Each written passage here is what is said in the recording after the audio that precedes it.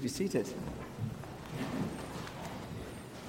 So we're looking at the miracles of Jesus, and each of them reveals increasingly more of who he is and what God is like. And as Ben said so well last week, the miracles reveal that because Jesus is God, he has authority over all things. He has authority over creation and sickness and the demonic, and he uses this authority to demonstrate that God loves us. If you take up your Bibles, we're in Matthew 14, and as we turn to Matthew chapter 14, there's another reveal. Matthew 14, verse 22. Immediately, so straight after the passage that we heard last week, ministering all day long to a crowd almost exactly the same size as the average Pirates or Penguins crowd.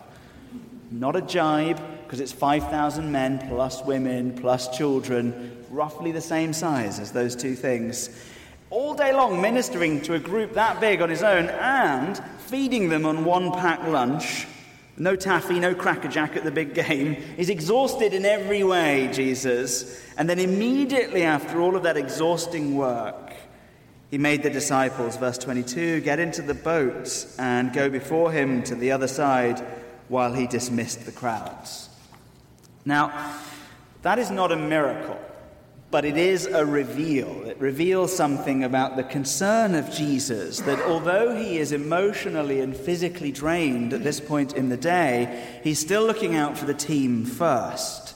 It says here that he made them get into the boat. I think almost shoved them. There's a real kind of force, a compulsion kind of a word here.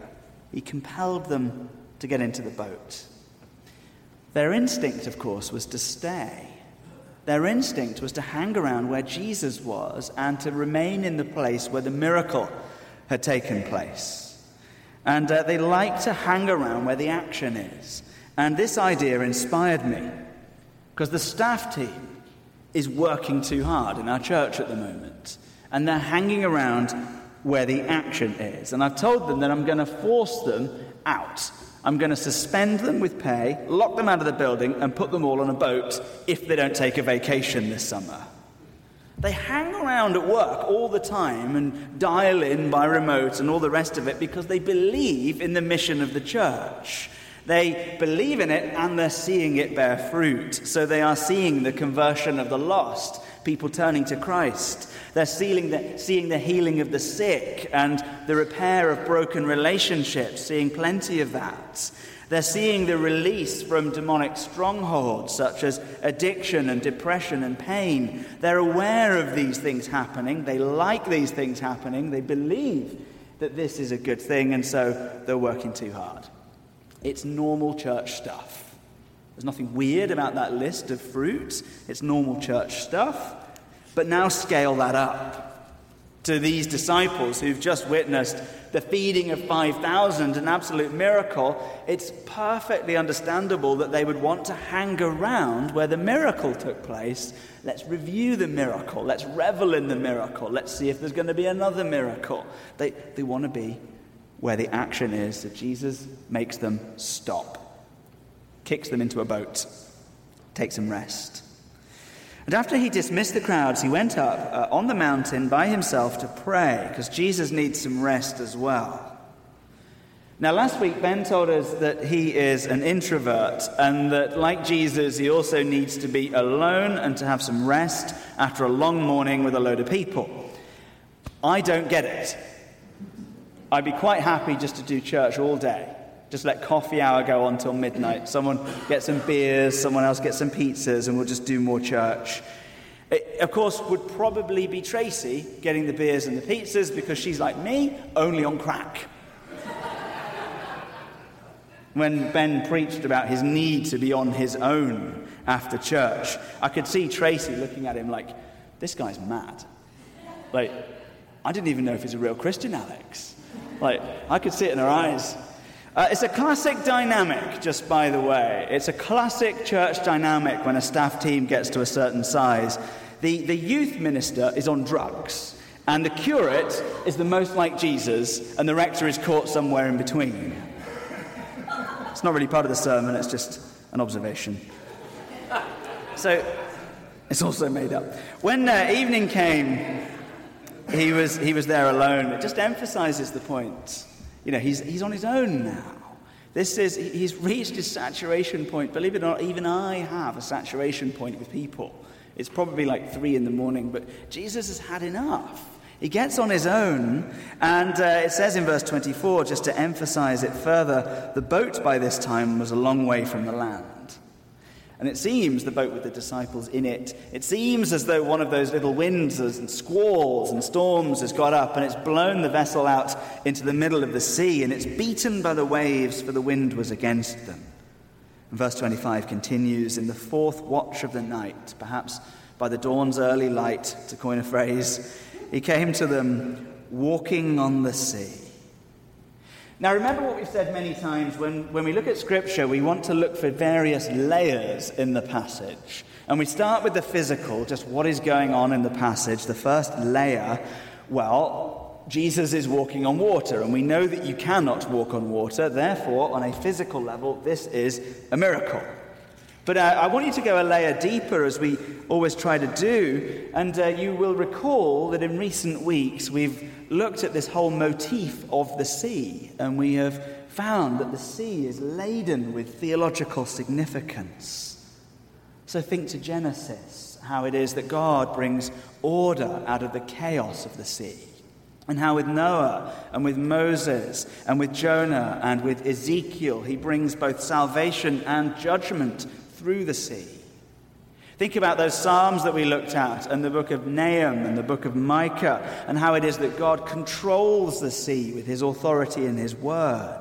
And then think about Revelation that we looked at recently, a glimpse of the eternal throne of God himself, and how, though the throne of God flashes with lightning and peals of thunder around the sea, around the throne, Revelation tells us, as it were, there is a sea set solid like glass or crystal, and the people of God gather around the throne along with the heavenly host. They gather standing on the sea around the throne to say, "Holy, holy, holy," worshipping in endless adoration God, the Lamb who sits on the throne, and they're standing in the heart of the sea as they do it. So when the disciples see Jesus walking on the sea, they're not doing the theology that we've done. Not yet, anyway. And so without the theology, what they say is, when they saw him walking on the sea, they were terrified and said, "It is a ghost." It's such a weird thing to see, a man walking on the sea, that without the theology, all they have is a Hollywood explanation. And they cried out in fear. And Scripture doesn't tell us what it was they cried out. Often it does say what they said. Here it just says they cried out. We don't get the detail. I think it was just a noise. I think they just went, "Ah!" I don't think it was a coherent, "Oh, goodness me, what is this?" I think it was out of control panic. It's very weird. And Jesus spoke to them saying, verse 27, "Take heart, have some courage, have some comfort." That's what they need to hear first. He says, "It is I, do not be afraid." The scholar Lloyd Ogilvie counts 366 "do not be afraidses" in Scripture. And they call that scholarship. It's not, it's just adding. But, I'm sure they wrote some other good stuff. I reckon you can get a computer to do this. I think my Bible software just does that. It's not scholarship. Anyway, Lloyd Ogilvie counts 366. The inference that this person draws from this is significant. That is theological, though. And they ask, why is it that we are so frequently told not to be afraid in Scripture? Well, because frequently we are afraid. That's why. And often we're just afraid of things around us and things going wrong. But fascinatingly, one of the most common occurrences of this "be not afraid" phrase is when God is revealed. It's normally God appearing to them that makes people afraid. I think we need to lay hold of and remind ourselves here of the fear of the Lord, just how significantly alarming it is when God draws near. This is a revelation of God on the water. And Jesus says, "It is I." It's a very profound statement. It does not sound profound in English. It's me. It is I. It sounds like, hey guys, it's me, and that's it. But in the original language, what Jesus says here is quite distinct. It's quite odd, unusual, unique even. Ego eimi. There's a weird joining of words. It means I am.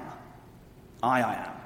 It's an unusual way of putting it. Instead of saying it's me, he says I am. It's repetitive, it's jarring, it stands out, it's unusual. And many scholars observe that in the Old Testament, when God is asked for his name, he says the same thing.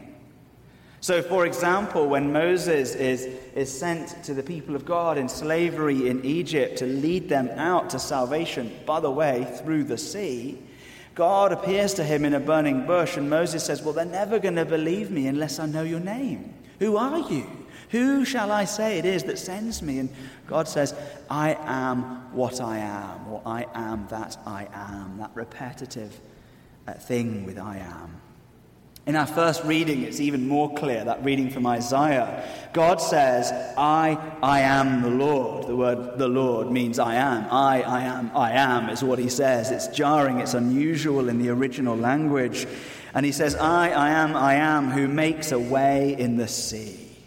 Prophetically, God is the God who parts the waves, who stills the sea, who walks on water and reveals himself with the name I am.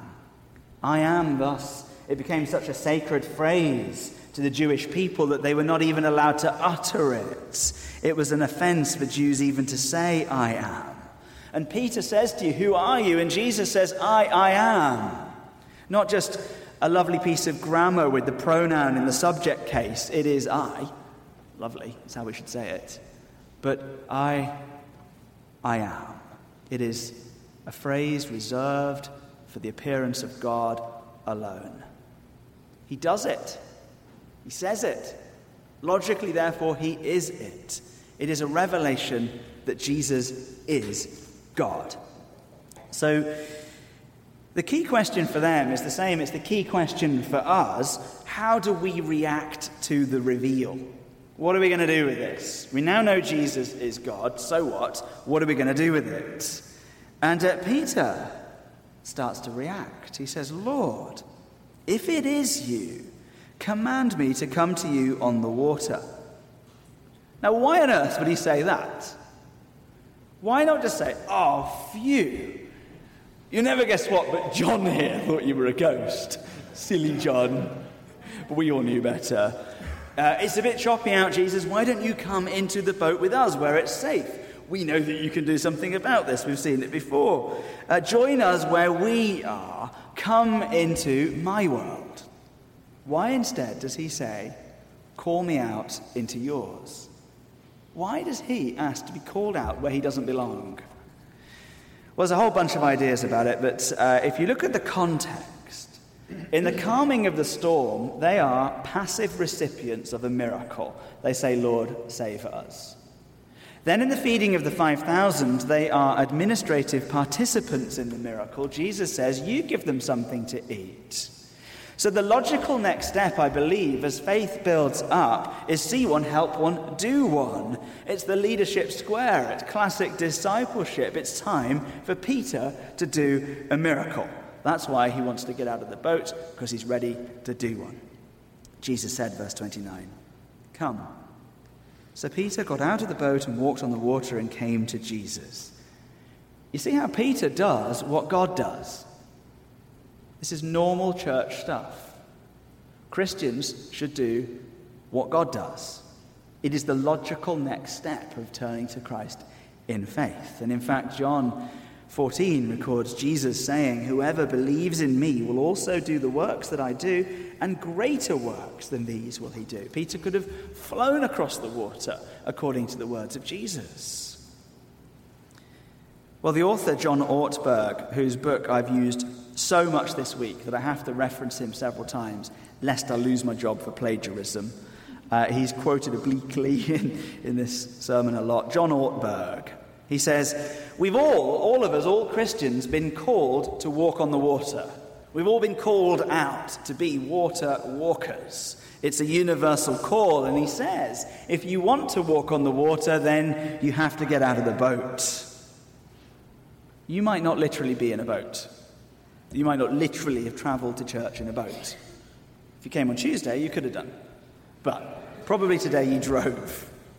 But we all have metaphorical boats. We all have sort of symbolic, metaphorical boats in our life of some kind. We have these jobs and these homes and investments and qualifications and commitments. We have familiar things around us that make us feel safe. And I've seen people doggedly stay in their boat, consistently do a job that they hate and have hated for 30 years, or consistently put on some sort of social event in the community that they detest. They'd never go to the event if they had their freedom, but they end up running it year after year. Why is it that we keep doing and having and holding on to these things that sometimes we don't even want? It's because they feel safe. The things around us make us feel safe. Getting out of these things, it feels like too much of a risk. And should we be really honest, because it's church? Who are we kidding? We haven't got a boat, have we? We have a whole flotilla of boats, some of us in the West. We have a whole pile of boats all moored up. They make us feel safe. I have seen people make their boat into their God. This is the place where they say no to Jesus. Jesus calls us out of the boat, out of our depth onto the water. Now, I don't want you to feel too beaten up by this. I think that we're always going to end up putting our faith in things around us. It's just a sort of inevitable part of life. I've found in my own life that no sooner do I get rid of a boat than another one comes along. You know, it's normal to trust in things around us more than we trust in Jesus, but it's stupid. And we're called to stop doing this. Boats, also, here's another encouragement for you, are not inherently bad. Investments, jobs, certificates, homes, they're not inherently bad things. Look back to verse 22 at the beginning of the passage, and you see how it is that Jesus shoves them into the boat. He put them there. It's not a bad boat. But just because Jesus put you somewhere doesn't mean that he wants you to stay there, is the point. I suggest asking God to call you out of your boat. I suggest actively praying that God would call you out upon the water, deliberately asking God to do that. In fact, I prayed that at the beginning of the sermon, and you all said amen, which means you're in trouble now. So that's what you wanted, okay? We are called out upon the water. So try something new. Give sacrificially. Ditch a secular commitment. And if a secular commitment is preventing you from taking on a kingdom one, ditch 2 secular commitments, take on a kingdom one, and then have some rest. Do something countercultural, do something different, do something new. And when you do, I expect people will notice. And that is the point. When we do weird stuff, people notice. If no one notices that you're any different, perhaps you're no different. It's a worrying thought. When I was at college, someone once said to me, they said, "Alex, you're great because you say that you're a Christian, but you're just like all of us." I thought, yeah, that's pretty cool. You know, made it.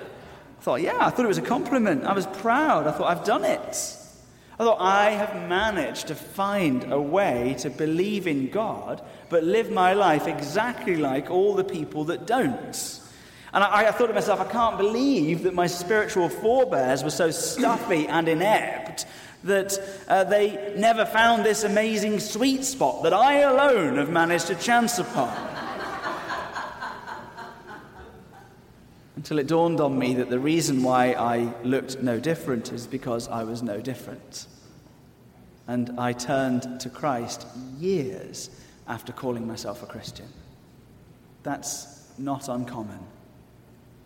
Grades, certificates, prizes, and popularity. Almost everything I did was a boat for me. You know, I think human recognition of some kind were my boats. And what I wanted to do actually was come top in law and win the prize, but also kind of come top in drinking contests and be the most popular guy in college. And, if I could get my name on the wall of the law department for top grades and my name on the ceiling of the pub for drinking a gallon in 2 minutes flat, then that would be great. It wasn't great. It was a time of horrible depression, as many of you have heard me preach. Do you know what the thing that most churchgoers have in common with non-believers is? It is our boats. It's that we're in boats.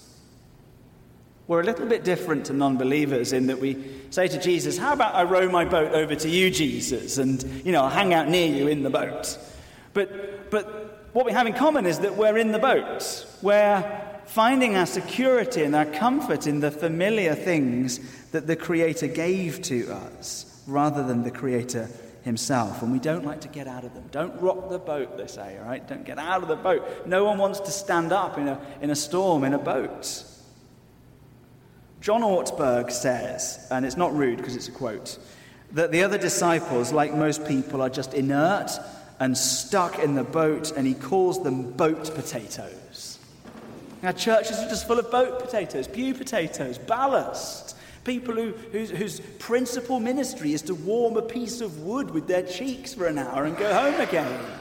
And I can't help but feel that God is calling us to do more than that and to be more than that. And boy, when we are, will they not notice? And wow, when this church takes off as it is doing, what comes next? Ortberg warns, if you live in the boat, you will eventually die of boredom. Many Christians are bored silly, just absolutely bored rigid with church. And they misattribute the cause of their boredom. It was the sermon, it was the liturgy, it was the music, it was the carpet, the coffee, the time, the mission. It isn't any of those things. It's not the boat's fault. It's our refusal to get out of the boat that has us so bored. No one who is standing on a lake is going to be experiencing boredom. Here's a lesson from Peter. If you decide to get out of the boat, you're going to have to fix your eyes on Jesus, because you are at risk if you get out of your boat. Peter very quickly gets distracted by the storm, by the fear of the things around him. And when he saw the wind, verse 30, he was afraid again. I put the again in. And beginning to sink, he cried out, Lord, save me. He became more afraid of the storm than he was of God. That was his mistake. And I have found in the same way, like Peter, when I'm out of my depth, which is often, that I am more likely to cry out for help when I feel like I don't know what to do. When I feel like I've run out of human strength, that's when I'm most likely to cry out for help, Lord, save me. And the beauty of water walking, if you choose to do this, is that you will be living in a place where you have no choice other than to call out to Jesus for help and strength.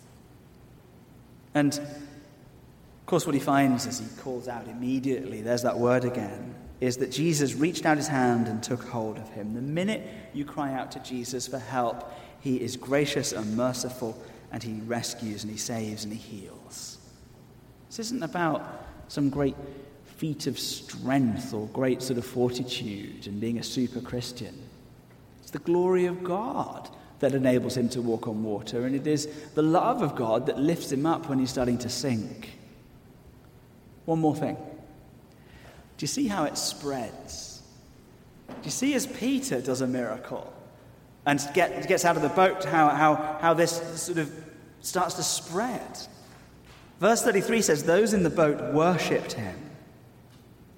So this miracle, two miracles, Peter does one as well, is another reveal, and the water walking leads to worship. People around notice that this is unusual, and so they start to worship. It's, I think, a glimpse of the future.